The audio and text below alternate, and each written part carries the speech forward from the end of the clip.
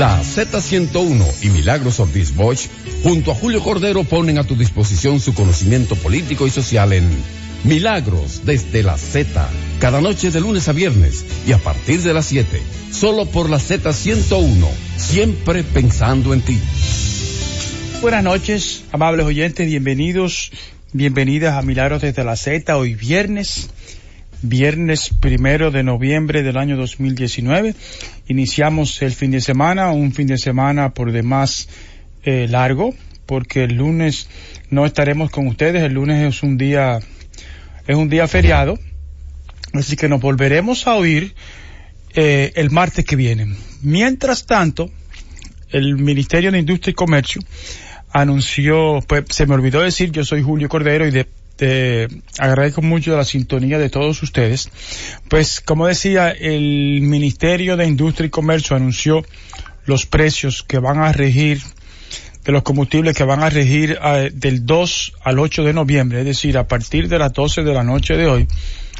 Y la gasolina, la gasolina premium se va a vender a 229,10, sube 70 centavos, la gasolina regular 214,80, sube 80 centavos, el gasoil regular baja 10 centavos, 182,80, el gasoil óptimo 194,60, baja también 20 centavos, el Actur baja 40 centavos, 145,20, el querosene baja 30 centavos, 171,80, el fuel oil baja 6,40, el GLP baja 10 centavos.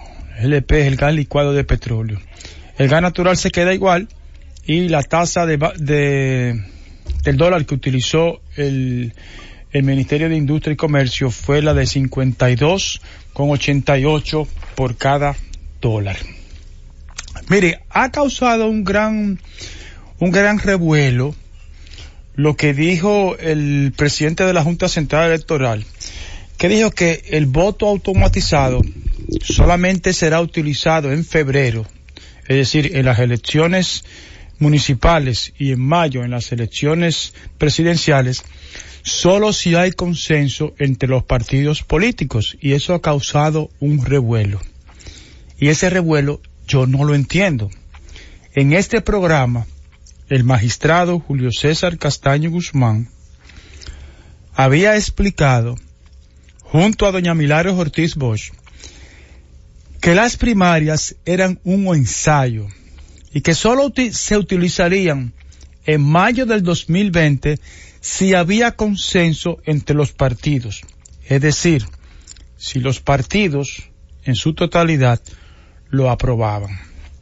Pero yo me puse a buscar, quería estar seguro de lo que iba a decir, y me encontré con que el 18 de noviembre del año 2018, es decir, dentro de 16 días va a ser un año, la Junta Central Electoral en su cuenta oficial de Twitter dijo: si hay un consenso entre los tres partidos a unanimidad, hay soluciones automatizadas, soluciones desarrolladas por nosotros en la Junta Central Electoral en el año 2008. ¿Por qué tres partidos? Porque tres partidos fueron los que dijeron que iban a acudir a primaria con el voto automatizado. Pero el 9 de febrero de este año, el pleno dice el periódico El Caribe, y están todos los periódicos, pero el primero que me salió fue El Caribe y ese es el que tengo, ese fue el que consulté. El pleno de la Junta Central Electoral se reunió ayer y conoció el documento sobre el voto electrónico que había sido aprobado por los técnicos del organismo, de la Junta y de los partidos políticos. Los 5 partidos políticos que notificaron su decisión de acogerse al método de primarias simultáneas para la selección de sus candidatos a las elecciones del 2020 concluyeron ayer la firma del documento que corresponde al consenso. Es decir, ¿cuál es la sorpresa? Siempre se habló de un consenso. Y yo estoy de acuerdo con que ese consenso se consiga. Estoy de acuerdo con que se acepte como bueno y válido lo que había dicho antes la Junta Central Electoral. Ahora lo que hay que hacer es que buscar ese consenso y tomar una decisión, mientras más rápido mejor, porque apenas en febrero, para febrero falta que noviembre, diciembre, enero y los días de febrero, es decir, 3 meses y pico, y para mayo 5 meses y pico. Entonces, vamos a ponernos a trabajar. Pero lo que yo quiero martillar es que siempre se habló de que había que tener un consenso entre los partidos políticos. No hay nada nuevo. Eso era lo que yo quería decir. Lo otro que yo quería decir, antes de hacer la pausa y volver al Medio Oriente como los últimos dos viernes, lo que yo quería decir es que sigo avergonzado por la forma en que el gobierno ha tratado, con el desprecio, la humillación con que ha tratado a los campesinos del Ceibo, que tienen exactamente 44 años trabajando unas tierras amparados en un decreto que firmó el presidente Balaguer. 44 años. No se merecen el desprecio, se merecen una explicación. Se merecen que un organismo responsable, sea la presidencia, sea el tribunal que sea la dependencia que sea, una explicación y una decisión, no un atropello. Me sigo sintiendo avergonzado. Y ojalá que esto se resuelva lo antes posible. Antes de pasar a la pausa, esta mañana estuvimos acompañando a la familia Lama por el fallecimiento de don Mario Lama, el propietario de Plaza Lama, y desde aquí un segundo abrazo a nombre mío y de doña Milagros para Mario, Teo, Pedro Juan, Elcita, Mili y María y sus respectivos cónyuges, entre ellos mi primo Leopoldito González. Así que un abrazo de nuevo, un segundo abrazo solidario. Y ahora sí, vámonos a la pausa y al regreso venimos con el Medio Oriente. Milagros desde la Z. Milagros desde la Z.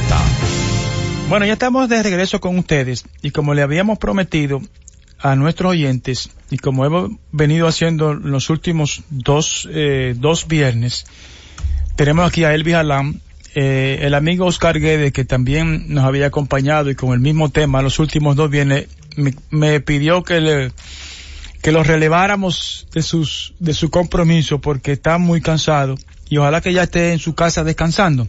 Pero aquí está Elvis. Elvis, bienvenido. Gracias, seguro Oscar nos estás oyendo.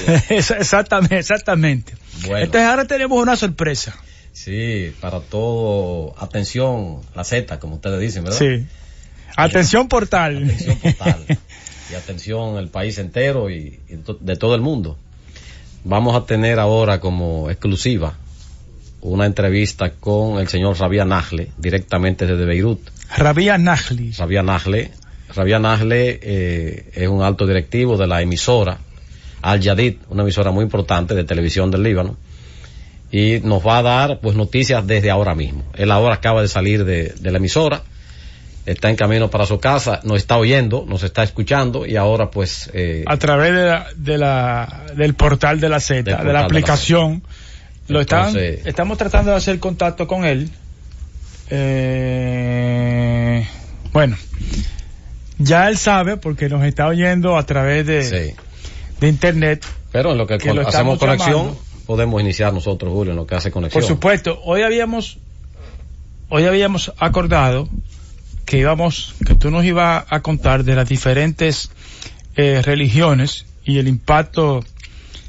¿Por qué es importante para mí? ¿Por qué es importante el Medio Oriente y por qué yo le he dedicado los últimos 3 viernes? En primer lugar, porque es un asunto cultural.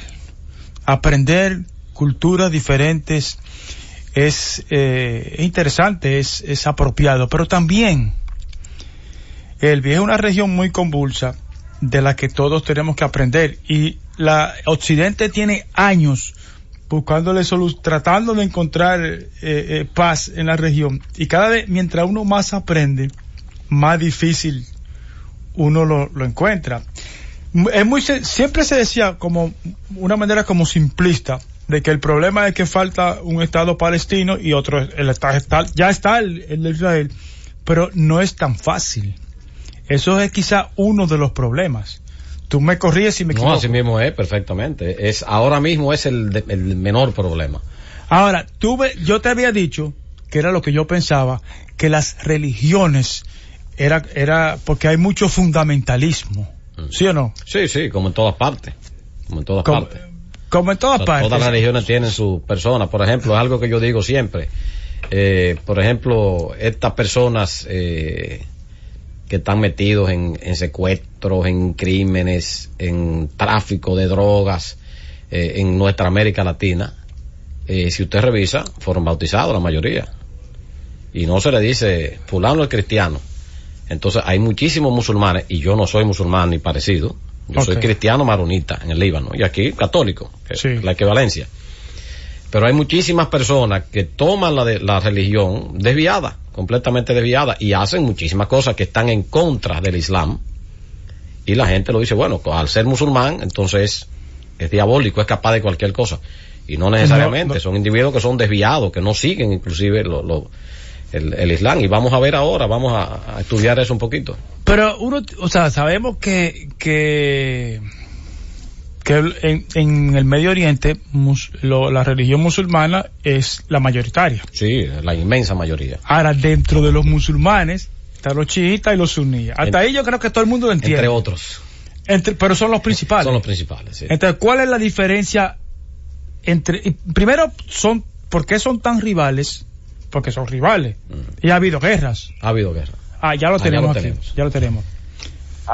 Sí, Rabía. ¿Me escuchas? Sí. Bien, tenemos a Rabía Nasle directamente desde Beirut, como ya anunciamos antes, Julio, y la Z y todo el mundo. El país te está escuchando, Rabía, y queremos saber qué está pasando en el Líbano.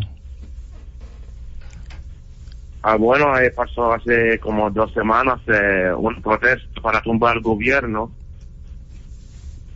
y la gente salieron por las calles por la corrupción, y el miércoles el primer ministro renunció. Sí. Y entonces ahora estamos dando el presidente para hacer reunión con los diputados para nombrar un primer ministro para hacer un gobierno nuevo. En este momento, ¿qué hora es en el Líbano? Son las 1 de la madrugada. Wow. Pero ahora, ¿y está el Parlamento reunido ahora mismo?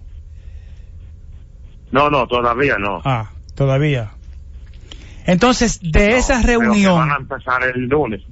Okay, de esa reunión va a salir un primer ministro. Sí, porque los diputados visitan al presidente en el palacio. Sí. Y nombran un primer ministro. Entonces, el nombre quien coge más votos ya será el primer ministro.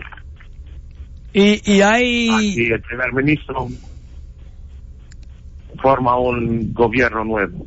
Okay, y se han mencionado nombres. No, creo que la que estaba antes, pero que va a empezar con nuevas condiciones. El que renunció tiene posibilidad de formar gobierno. Sí, él tiene la más posibilidad, sí, como 80%, 90%. ¿Y eso no haría que el pueblo salga a las calles de nuevo? No, porque lo que querían es, hay ministros que están de partidos políticos, entonces la gente quiere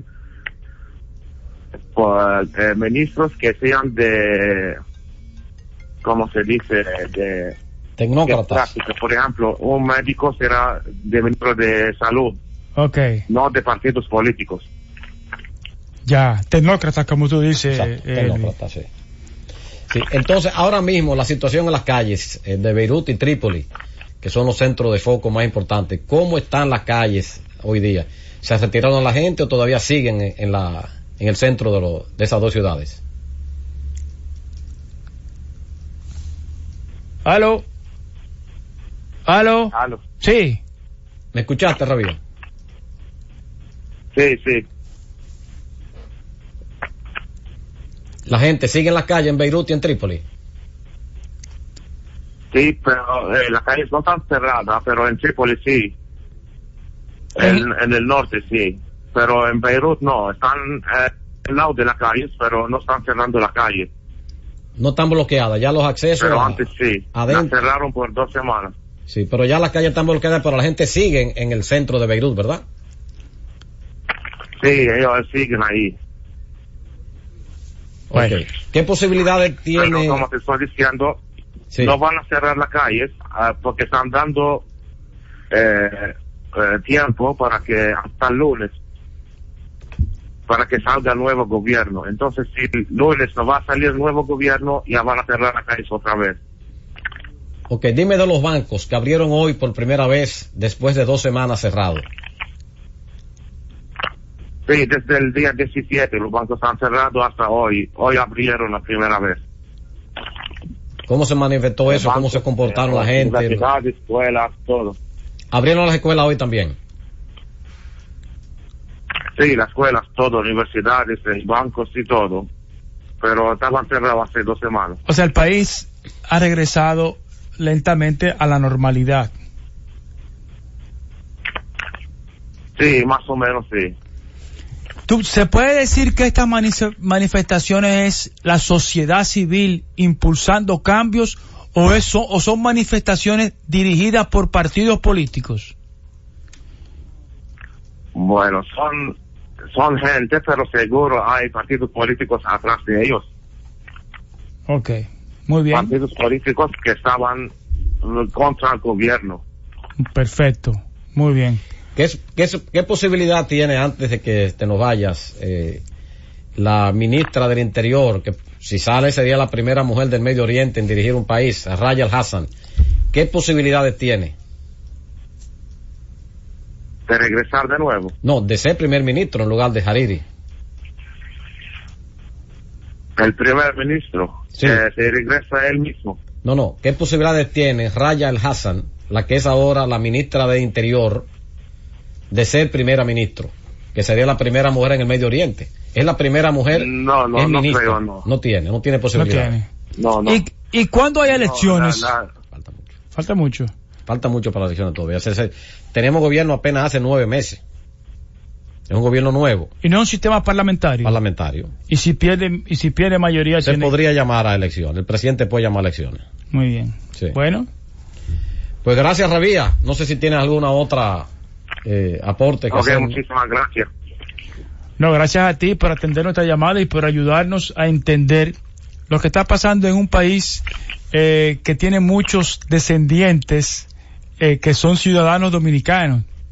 El Líbano es un país muy importante para nosotros, no solamente por su comida y su cultura, sino por la cantidad de libaneses. No vas a entender esta expresión, que ya están aplatanados, que ya están dominicanizados, es lo que quiero decir. Bueno, muchas gracias, Realidad. Gracias a ustedes. Estamos pendientes. Gracias. Bueno, muy interesante lo que está pasando. Y yo quiero hacer hincapié en lo siguiente. Líbano. La gente salió a la calle a exigir un paro a la corrupción. Impunidad, corrupción, malversación de fondos. Exacto. Eso que nos quede claro. Estado capitalista, cuando el Estado no debe ser capitalista. Se creó un crecimiento ficticio por muchos años, empleando muchísimas personas en un Estado gigantesco en base a préstamos y crecimiento del país que eran falsos. Situación parecida a lo que nosotros conocemos y estamos viviendo. Cubriendo déficit de la electricidad del Líbano, como se llama ya la electricidad del Líbano, exactamente lo mismo de aquí, cubriendo déficits enormes en base a préstamos que hay que pagar. Igual, oye, es por eso la importancia para nosotros en hablar con estos periodistas, que son periodistas, no pertenecen a ningún, son comentaristas, sí, no pertenecen a ningún partido, porque es casi calcado. Y si tú te pones a ver las protestas en el mundo entero, la gente ya se cansó de la corrupción. Nos hartamos de que nos roben en nuestras narices y de que se cojan nuestros impuestos. Eso es lo que está pasando en el mundo. Una ciudadanía, el mundo cambió y mucha gente no lo quiere entender. Los celulares, la tecnología cambió la sociedad. Es una sociedad más empoderada, que se siente con más derecho y se siente con el derecho de salir a protestar por lo que considera un derecho. Eso es todo. Vamos a hacer la pausa y al regreso vamos a seguir nuestra conversación, quizá histórica, cultural, religiosa. Entonces volvemos con ustedes en breve. Milagros desde la Z. Milagros desde la Z. Bueno, ya estamos de regreso con Elvis Salán, nuestro amigo y además especialista en el Medio Oriente, y le preguntábamos de la diferencia entre los suníes y los chiitas. Sí, cuando llegó la llamada del amigo Rabián Asley, ahí quedamos. Bueno, fíjate, cuando el Islam irrumpe en la historia, el Islam irrumpe no hace tanto tiempo, estamos hablando de 1300 y tanto de años, eso fue el otro día. Cuando Mahoma, que era y Mahoma y Jesucristo no son contemporáneos. No, 600 y tanto de años le lleva Mahoma a Jesucristo. Pero no fue el mismo ángel que le anunció a María y a la mamá de Mahoma que... Sí, pero los ángeles son sin tiempo. El San Gabriel. Sí, pero son sin tiempo. El ángel se puede aparecer 5 siglos antes, 5 siglos después. El mismo ángel. El mismo ángel. Pero definitivamente no compartieron el tiempo. Okay. De ninguna manera. Aunque estamos aprendiendo. Yo dije que íbamos a aprender.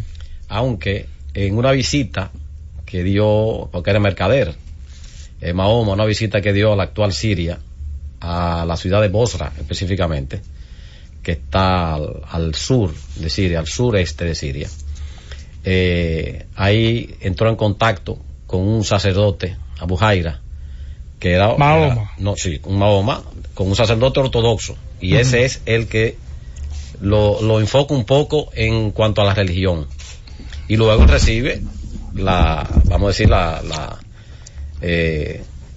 de Gabriel, y recibe toda esa iluminación que hace que él forja ese imperio, vamos a decir religioso, que tiene hoy día 1.6 billones de personas. ¿Y los cristianos?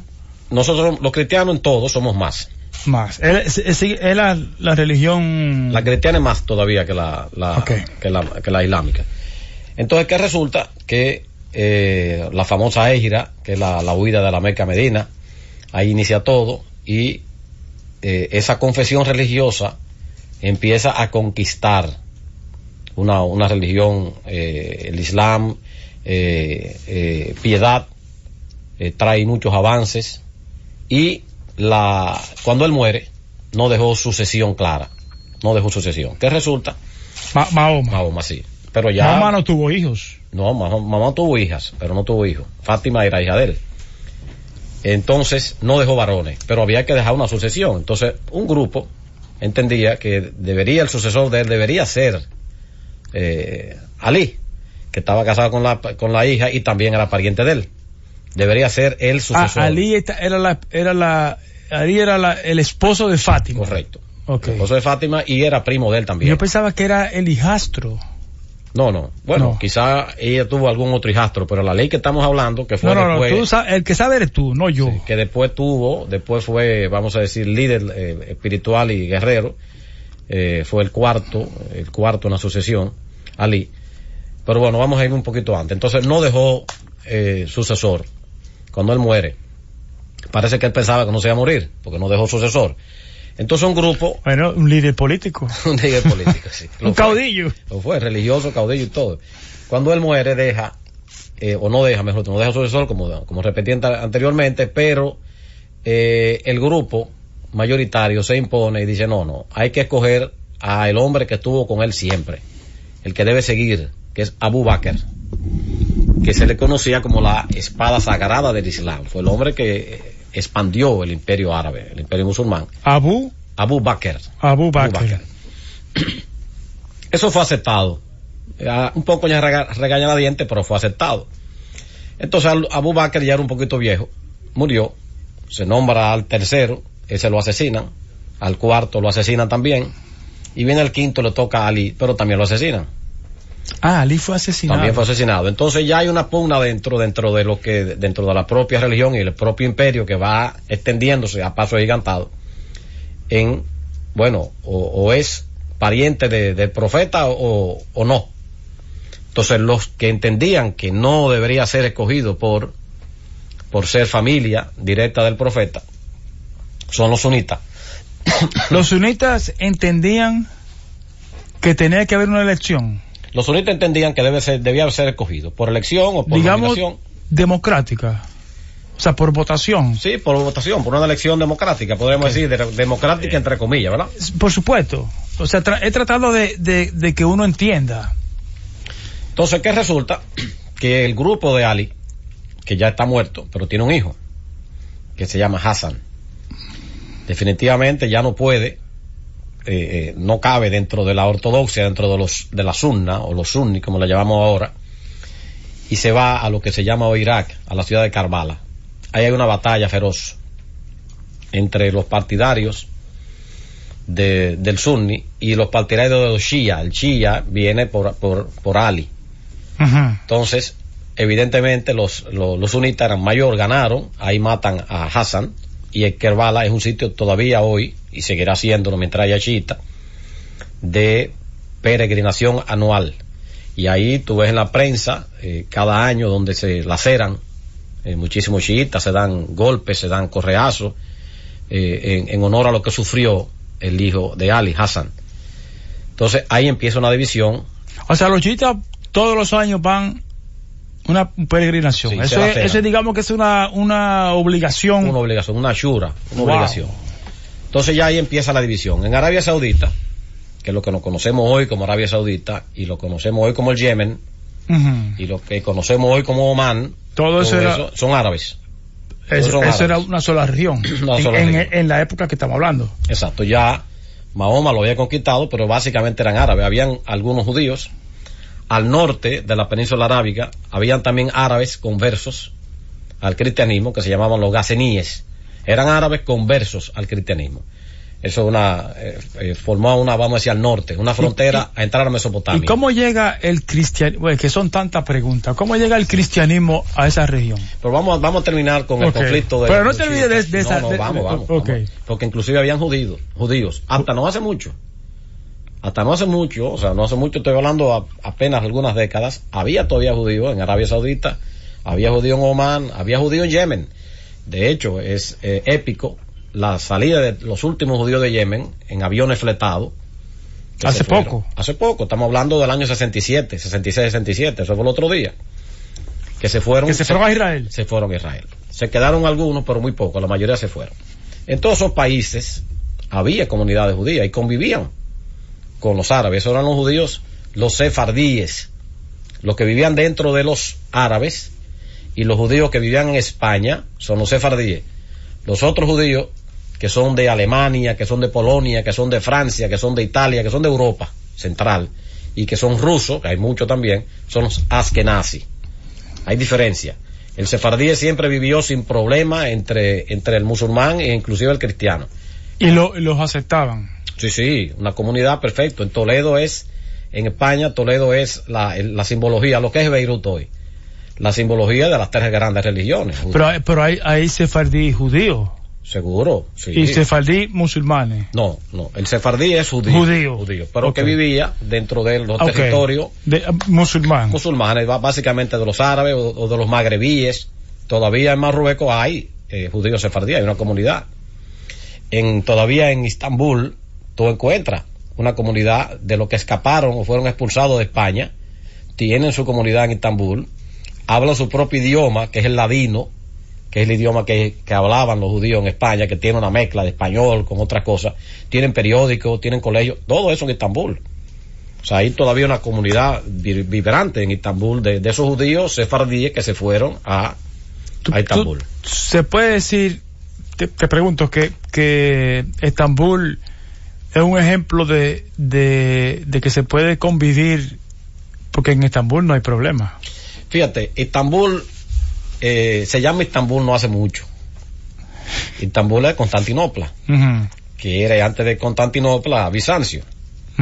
Cuando Constantino hace ese gran imperio y prácticamente divide el imperio romano en dos, perdón, Oriente y Occidente, hizo tantas cosas, entonces se le cambia el nombre a la ciudad de Bizancio y se le empieza a llamar al imperio romano de Oriente como Bizancio, el imperio bizantino, y ya se deja un poquito al lado la fachada romana y retoma la fachada griega.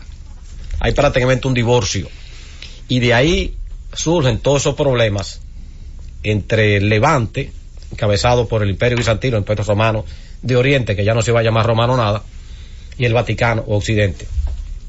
Ahí surgen los problemas en esa división cuando Constantino empieza a separar las cosas. Cae Roma en el siglo V y ahí empieza realmente a subir la incidencia, la importancia de Constantinopla.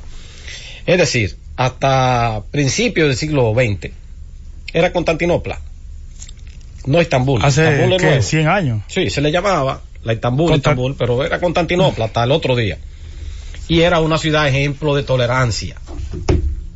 Empieza a acabarse esa tolerancia a finales, o a principios, vamos a decir a final del siglo XIX, principios del siglo XX,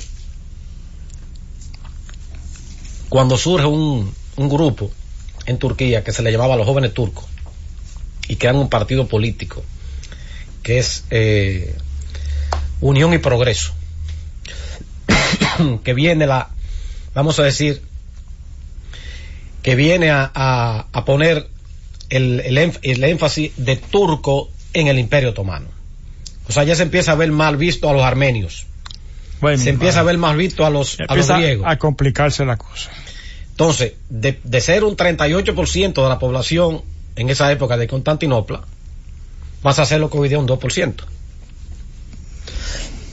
O sea que dejó de ser tolerante. Después que surge ese grupo que se llamaba un Comité de Unión y Progreso de los jóvenes turcos. Mustafa Kemal Atatürk en un momento perteneció. No era el líder del grupo, no. Pero fue el que liberó Turquía, ¿o no? Sí, Mustafa Kemal Atatürk es el padre de Turquía. Aquellos tres cometieron el error, los tres, Enver, Kemal Pasha y el otro, se me olvidó el nombre, alinean en la Primera Guerra Mundial al Imperio Otomano con Alemania. Craso error. Pierden y se desmembra, se destruye completamente el Imperio Otomano. Entonces Mustafa, en la Primera Guerra Mundial. Primera. Mustafa entonces, Kemal Atatürk, se recluye en Anatolia, en el centro del corazón del Imperio Otomano. Y empieza una guerra de guerrilla de reconquista. Perdóname, el Imperio Otomano, que es lo que hoy en día se conoce como Turquía. El Imperio Otomano era mucho más. Turquía.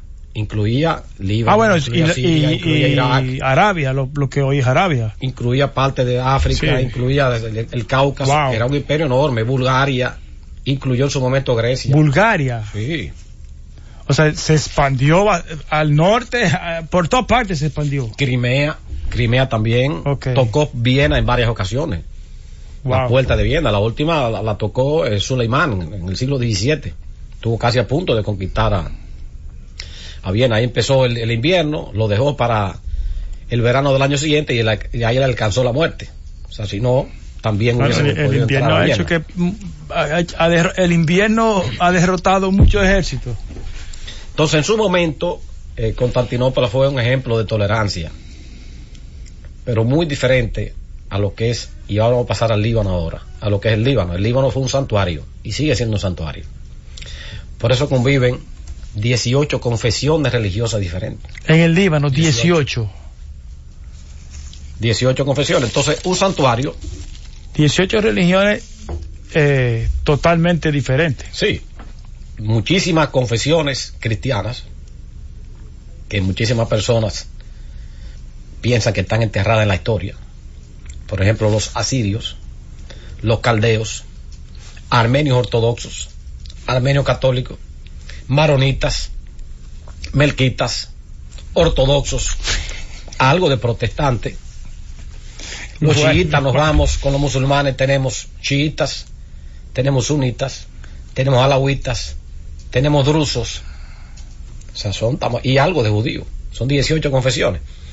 Entonces, ¿cuál es la definición de un santuario? Un sitio que tú te sientes seguro, donde tú escapas de la opresión y donde la población que está ahí y el mismo ambiente que tú tienes en esa tierra te hacen sentir seguro.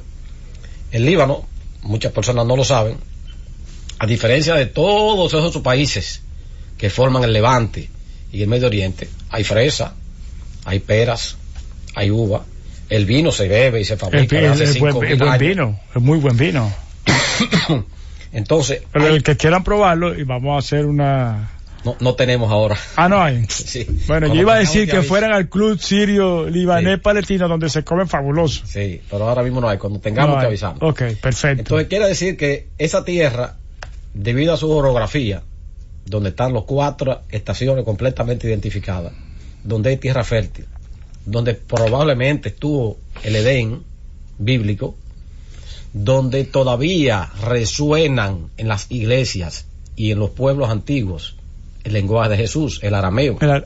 Todavía. El Líbano lo mantiene vivo en sus liturgias. La liturgia maronita mantiene vivo el arameo. Wow. Los sacerdotes te hablan arameo y diario las personas que van a misa en la consagración es en arameo. Y hay pueblos que te hablan arameo, y en Siria todavía existen pueblos que te hablan arameo. Está Sainaya, está Malula, que te hablan independientemente de la religión. O sea, ese es el idioma de esa región, digamos. Sí, pero es idioma de cristianos. De cristianos, sí, idioma de cristianos. Por ejemplo, el arameo se mantiene vivo en el Líbano por la liturgia de los maronitas, que son, vamos a explicar un poquito qué son los maronitas. Los maronitas en el Líbano son alrededor de 1.4, 1.5 millones, alrededor del 32-33% de la población. ¿Y solamente hay maronitas en el Líbano? No, hay maronitas en todas partes del mundo ya, porque fue los que más emigraron. En la época del Imperio Otomano, cuando ya iba el Imperio Otomano decayendo, se le ponía impuestos, muchos impuestos, entre ellos uno a la cantidad de hijos que tú tuvieras. Hijo de madre. Entonces revisaban las villas cristianas, y tú tenías 2 o 3 muchachos, 4 muchachos, entonces iba pagando impuestos dependiendo de... Podemos hacer un programa más grande con eso otro día que tú quieras. Sí.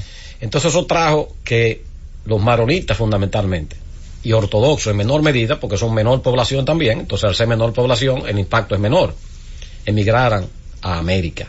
¿A cuál América? Desde Canadá hasta la Tierra de Fuego. En todos los países de América tú encuentras libaneses.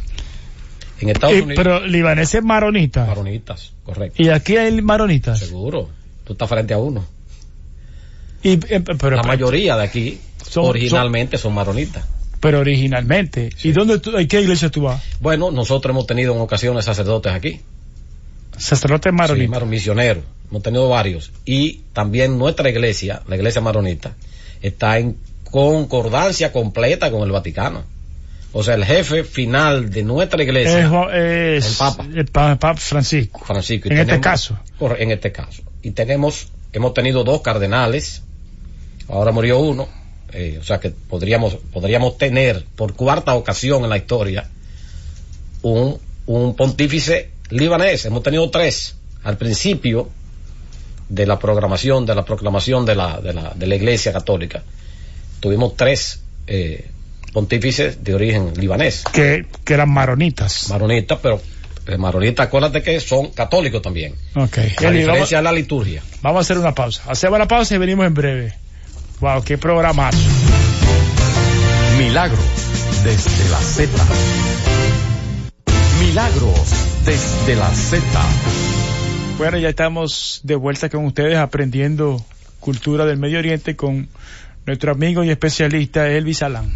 Elvis, me callo porque de verdad que esto es cultura. Sí, bueno, vamos a terminar si tú quieres con el cisma de los musulmanes y luego pasamos un poquito, que nos quedan algunos minutos, sí, a hablar un poco de los cristianos. Entonces, bueno, esa fue la primera división que hubo grande entre los musulmanes, sunitas y chiitas, pero esos a su vez han sufrido otras divisiones. Hay una división que es muy importante para nosotros. En el siglo X, los chiitas se dividen, no vamos a decir en dos, sino un grupito se olvida, vamos a decir, del chiismo y hace un sincretismo entre el chiismo y el cristianismo. Por ejemplo, los chiitas celebran la Navidad como los cristianos. Todos los chiitas. Los chiitas no. O sea, el chiismo se divide en dos. Uh-huh. Se queda, vamos, chiitas la mayoría, y los alawitas. Acuérdate que esa palabra se ha puesto muy de moda en Siria. Pues Bashar al-Assad, que es alawita. Que son alawitas. Okay. Que son entre el 15 y el 17% de la población total de Siria. Y son los que manejan Siria de hace 30 y pico, 40 años. Porque así, más o menos, lo dejó planteado el poder colonial de Francia. De hecho, tuvieron hasta un estado por 10 años, el estado alawita, por 10 años. Antes de Francia irse, le dejó un pedacito ahí, pero luego se unificaron con Siria, con la Gran Siria.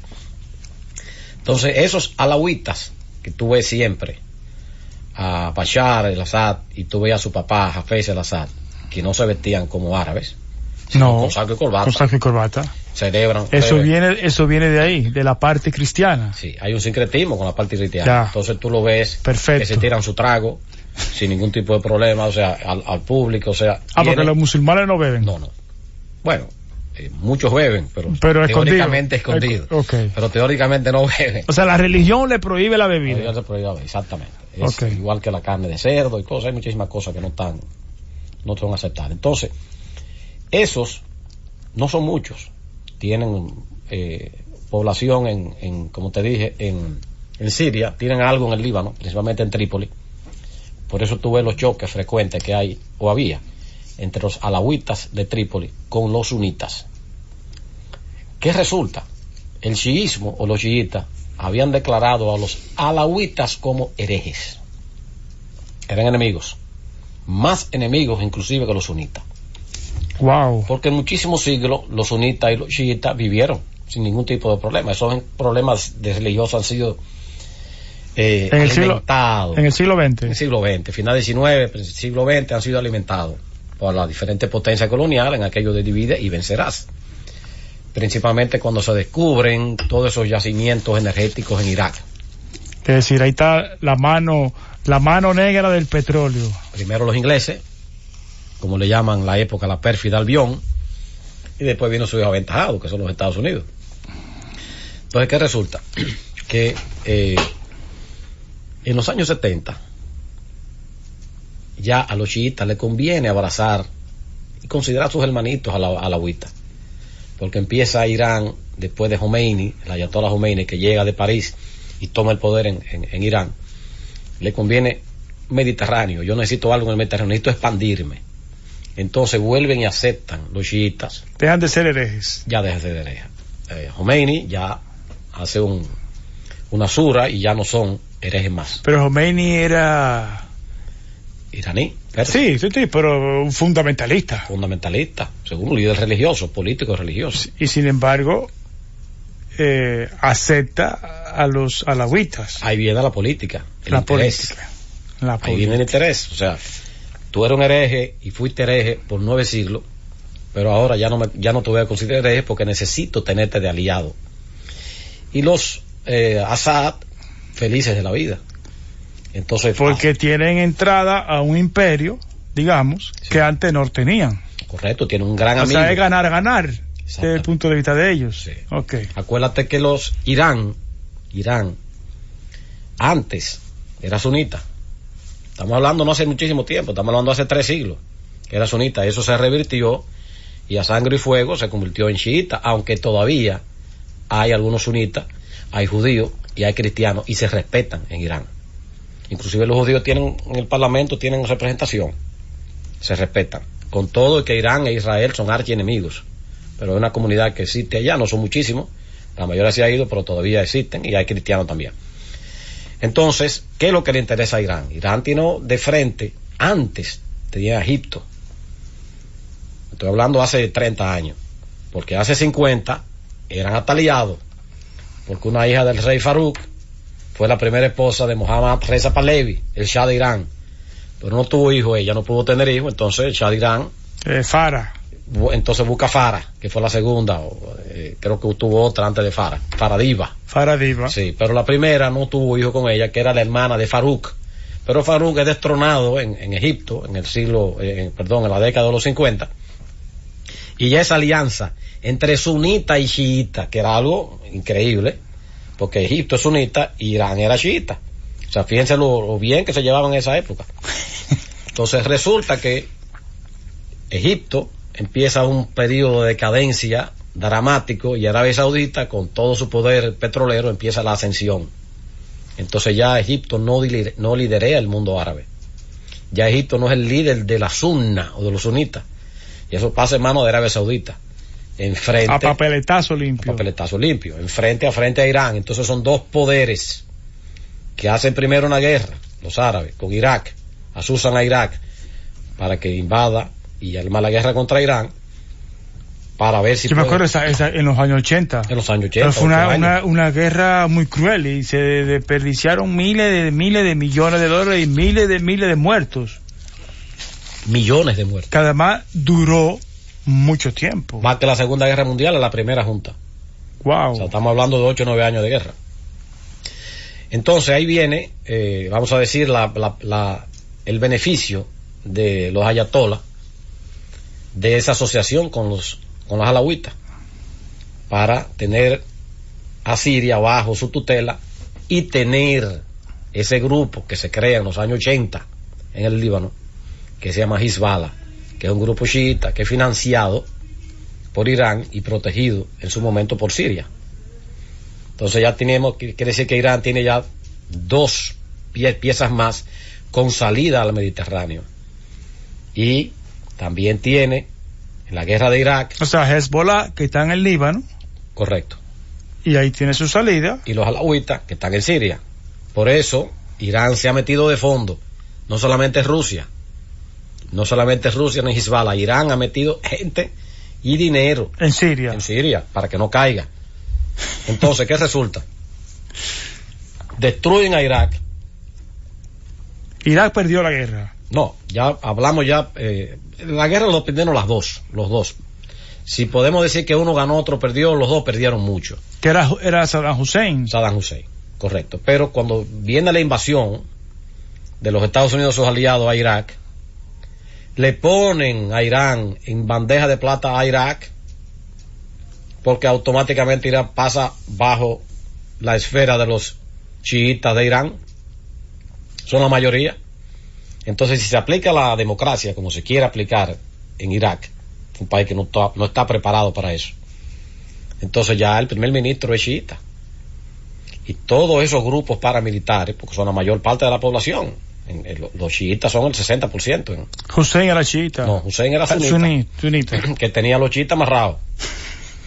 Entonces, destruyen al sunita y prácticamente ya Irak pasa, no completamente, pero sí por abajo de la mesa y algunas veces por arriba de la mesa, a la esfera de poder de Irán.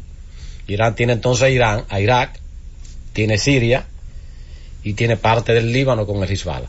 Esas manifestaciones que están pasando día a día en el Líbano, que ya tienen 14 días, también en el medio, en el abajo y arriba, es una manifestación en contra del grupo Hezbollah, porque la población considera que todo ese acoso económico que tiene Occidente en contra del Líbano, imposibilitando transferencia bancaria, restringiendo cosas que van de importación para allá, compras, entonces le están apretando, vamos a decir, la tuerca, para que haya que se disocie el gobierno libanés del grupo Hezbollah, que tiene 3 ministros.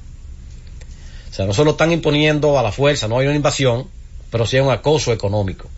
Entonces la gente se cansó de los problemas que tiene, de que hemos hablado, que venimos hablando ya hace 2 o 3 programas atrás, de la corrupción y eso, pero también está cansada de que ese grupo mantiene prácticamente secuestradas muchas instancias del Líbano. Entonces, digamos, en el Medio Oriente, y ahí ahora nos salimos de la religión, en el Medio Oriente, Estados Unidos, y a través de Estados Unidos, digamos Occidente, ¿tiene aliado a Israel y a Arabia Saudita? Tiene muchos aliados. Tiene Arabia Saudita, tiene Bahrein, donde está una de las flotas más grandes. Flota Americana, sí, la flota del Pacífico. Ah, americana. Okay. Sí, tiene ahí en Bahrein. Tiene Oman, es un aliado también. Los Emiratos Árabes Unidos es un aliado. Qatar, aunque está en guerra ahora mismo, no en guerra vamos a decir física, pero sí comercial y económica con Arabia Saudita y con los otros países de la cooperación del Golfo Arábigo, del Golfo Pérsico, también es aliada de los Estados Unidos.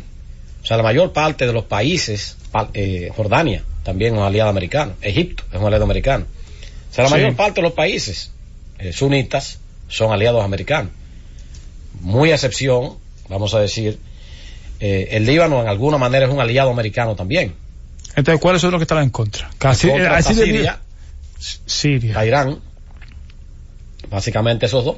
Siria e Irán. Sí, Siria e Irán. Pero yo hago la pregunta porque, por ejemplo, el presidente Jimmy Carter intentó realmente buscar la paz y no pudo. Sí. David.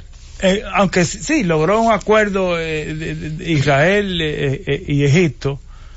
Eso se pudo hacer.